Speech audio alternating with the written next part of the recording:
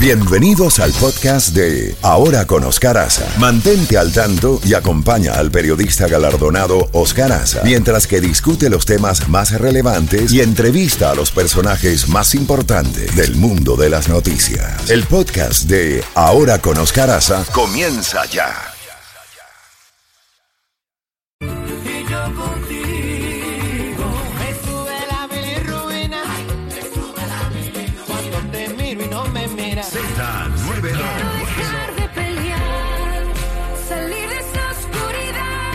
Z92. Diviértete con la música que te encanta y conoce. La música que te encanta y conoce. De la A a la Z. Z92. Levántate en la mañana con más música. Más noticias y la credibilidad de Oscar Haza. Oscar Haza en la Z Mañana. Por Z92. Hola, buenos días. La Z Mañana ahora con Oscar Haza. ¿Qué tal? 6 en punto. Sí, señor, 6 en punto de la mañana de este martes 17 de mayo del 2022. Dándole gracias a Papá Dios, primero que todo, por otro día más, por otro día maravilloso, por otro día de decir, estamos vivos, estamos presentes.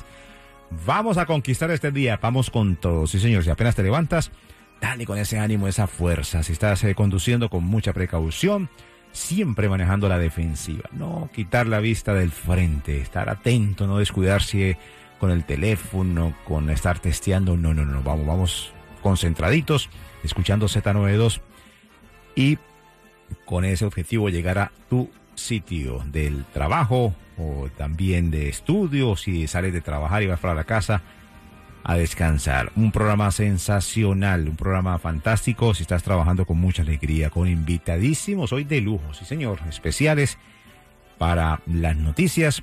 Estaremos también, ojo, con el raspadito de Z92, atento a las 7:10, anota ahí en tu agenda, 7:10, para la gran oportunidad de que ganes hasta $25,000, imagínate, en este gran concurso de Z92, el raspadito. Y en minutitos vamos a abrir las líneas telefónicas también para que ganes boletos para el gran concierto de Ricardo Arjona en su gira Blanco y Negro, que tendrá 2 fechas, 3 y 4 de junio. Sí, señor, vamos a reconfirmar, son 3 y 4 de junio las fechas, así es, con su gira Blanco y Negro de Ricardo Arjona, que va a ser en el FTS Arena, donde hoy juega el Heat. Ay, esa es otra.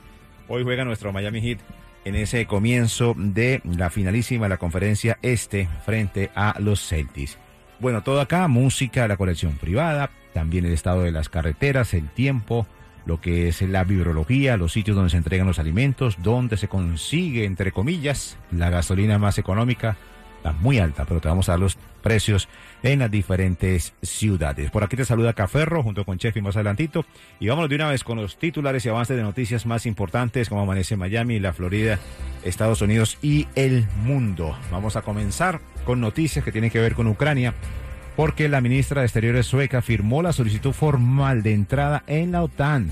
Suecia planea presentar la solicitud hoy mismo o mañana, miércoles, en la sede de Bruselas, al mismo tiempo que Finlandia, cuyo parlamento tiene previsto votar este martes, toma la decisión formal. Escuchemos este reportaje que nos tiene Euronews sobre la adhesión de Finlandia y Suecia y las repercusiones. La decisión de Suecia y Finlandia de solicitar el ingreso en la OTAN supone un cambio importante en el panorama geopolítico de Europa y una consecuencia imprevista para Rusia. Es un paso que ha sido impulsado por una gran preocupación.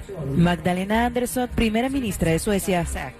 Lo mejor para la seguridad de Suecia y la seguridad del pueblo sueco es entrar en la OTAN y hacerlo junto con Finlandia. La analista Marina Britz afirma que la percepción sueca del miedo y la amenaza ha cambiado con la invasión rusa de Ucrania. La guerra en Ucrania ha mostrado un tipo de brutalidad absoluta de las fuerzas rusas y eso ha aumentado el miedo y la percepción de la amenaza en Suecia. Y también el miedo a lo que pasará cuando la guerra en Ucrania haya terminado. Los 30 miembros de la OTAN deben ratificar la solicitud, pero el presidente de Turquía, Recep Tayyip Erdogan, se opone porque sostiene que estos dos países no adoptan una postura clara contra los militantes kurdos y otros grupos que su país considera terroristas. Ante el temor de que se retrase el momento en que entre en vigor la cláusula de protección mutua del artículo 5 de la OTAN, Dinamarca se ha convertido en el último país en prometer ayuda bilateral. Estamos dispuestos a hacer todo lo que esté en nuestra mano para ayudar si los dos países sufrieran, por ejemplo, un ataque con armas en el periodo de admisión. El apoyo de la opinión pública sueca a la adhesión a la OTAN ha aumentado recientemente hasta cerca del 50%. En Finlandia es del 75%.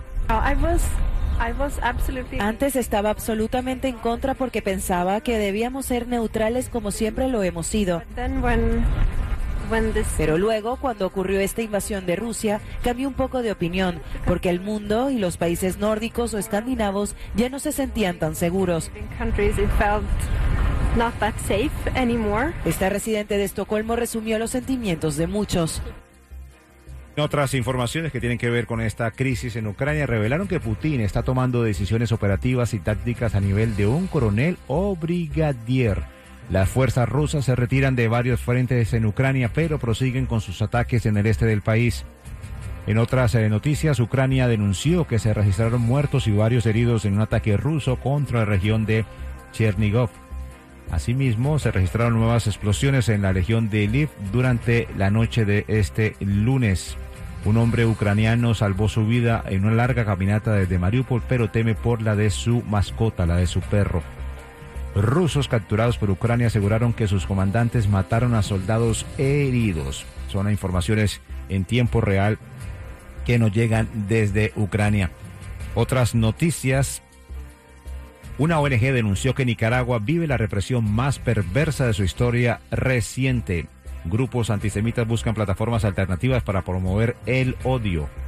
Otras noticias a esta hora. Joe Biden y su esposa viajarán hoy martes a Búfalo para acompañar a las familias de las víctimas. El gobierno de Gabriel Boric volvió a decretar la militarización en la zona de conflicto con los mapuches de Chile. Estados Unidos probó con éxito un misil hipersónico. Más informaciones. El régimen de Irán abrió una planta para producir vacunas anti-COVID con tecnología cubana. El régimen de Corea del Norte reportó 6 muertes y casi 270,000 nuevos casos de COVID-19. En otras noticias que harán titular en el día de hoy, cuando son las 6 de la mañana con 5 minutos, tienen que ver con la situación de Estados Unidos, que autoriza por primera vez inversión en negocio privado en Cuba. Según la información que tenemos, viraje en la política de Estados Unidos hacia Cuba, 12 medidas de Biden sobre viajes, remesas y visas familiares. ¿Qué otras informaciones tenemos, Chefi? En materia local, a esta hora de la mañana, Café Bueno, en la Florida es el segundo estado con los seguros de autos más caros de la nación. Entre otros titulares, identifican a los 2 ciclistas que lamentablemente perdieron la vida atropellados en este viaducto el día de ayer en el área de Rickenbacker. El chofer permaneció, recordemos, en el área. Según informó la policía, está colaborando con la investigación. Entre otros titulares, un maestro es acusado de ofrecer drogas por favores sexuales a menores de edad. Entre otros titulares, arrestan a un sospechoso de robar cigarrillos en negocios. Y bueno, hay un programa piloto de baños portátiles en la ciudad de Miami. El plan, que está en desarrollo, utiliza baños portátiles. Se inauguró el día de ayer. Entre los propósitos de este proyecto está ofrecer a los desamparados un espacio de aseo personal. Qué bonito. Y entre otros titulares, pues Hialeah toma medidas contra el desecho ilegal de basura. Otras informaciones paran búsqueda de sobrevivientes tras naufragio cerca de Puerto Rico que deja 11 muertos. Más noticias, más titulares. Hallan un túnel transfronterizo que une a Tijuana y San Diego. Como comentamos ayer oportunamente, el Parlamento cubano aprueba polémico código penal. Nicolás Maduro anuncia cambios en su gabinete. La oposición venezolana va a realizar primarias en el 2023 para elegir un candidato presidencial. Irán y Venezuela profundizan la cooperación tras la llegada de barcos con petróleo. Acordaron la reparación de una refinería. Son noticias titulares que harán en el día de hoy. en este martes, que es 17 de mayo del 2022. Muy bien, y después de esta canción vas a marcar el 305-550-9200 porque la llamada número 9 se va a llevar 2 entradas para el gran concierto, la gira Blanco y Negro de Ricardo Arjona, que será el 3 y 4 de junio aquí en el Estier Sabrina. Bienvenidos Ahora con Oscar Haza. Muy, pero muy buenos días.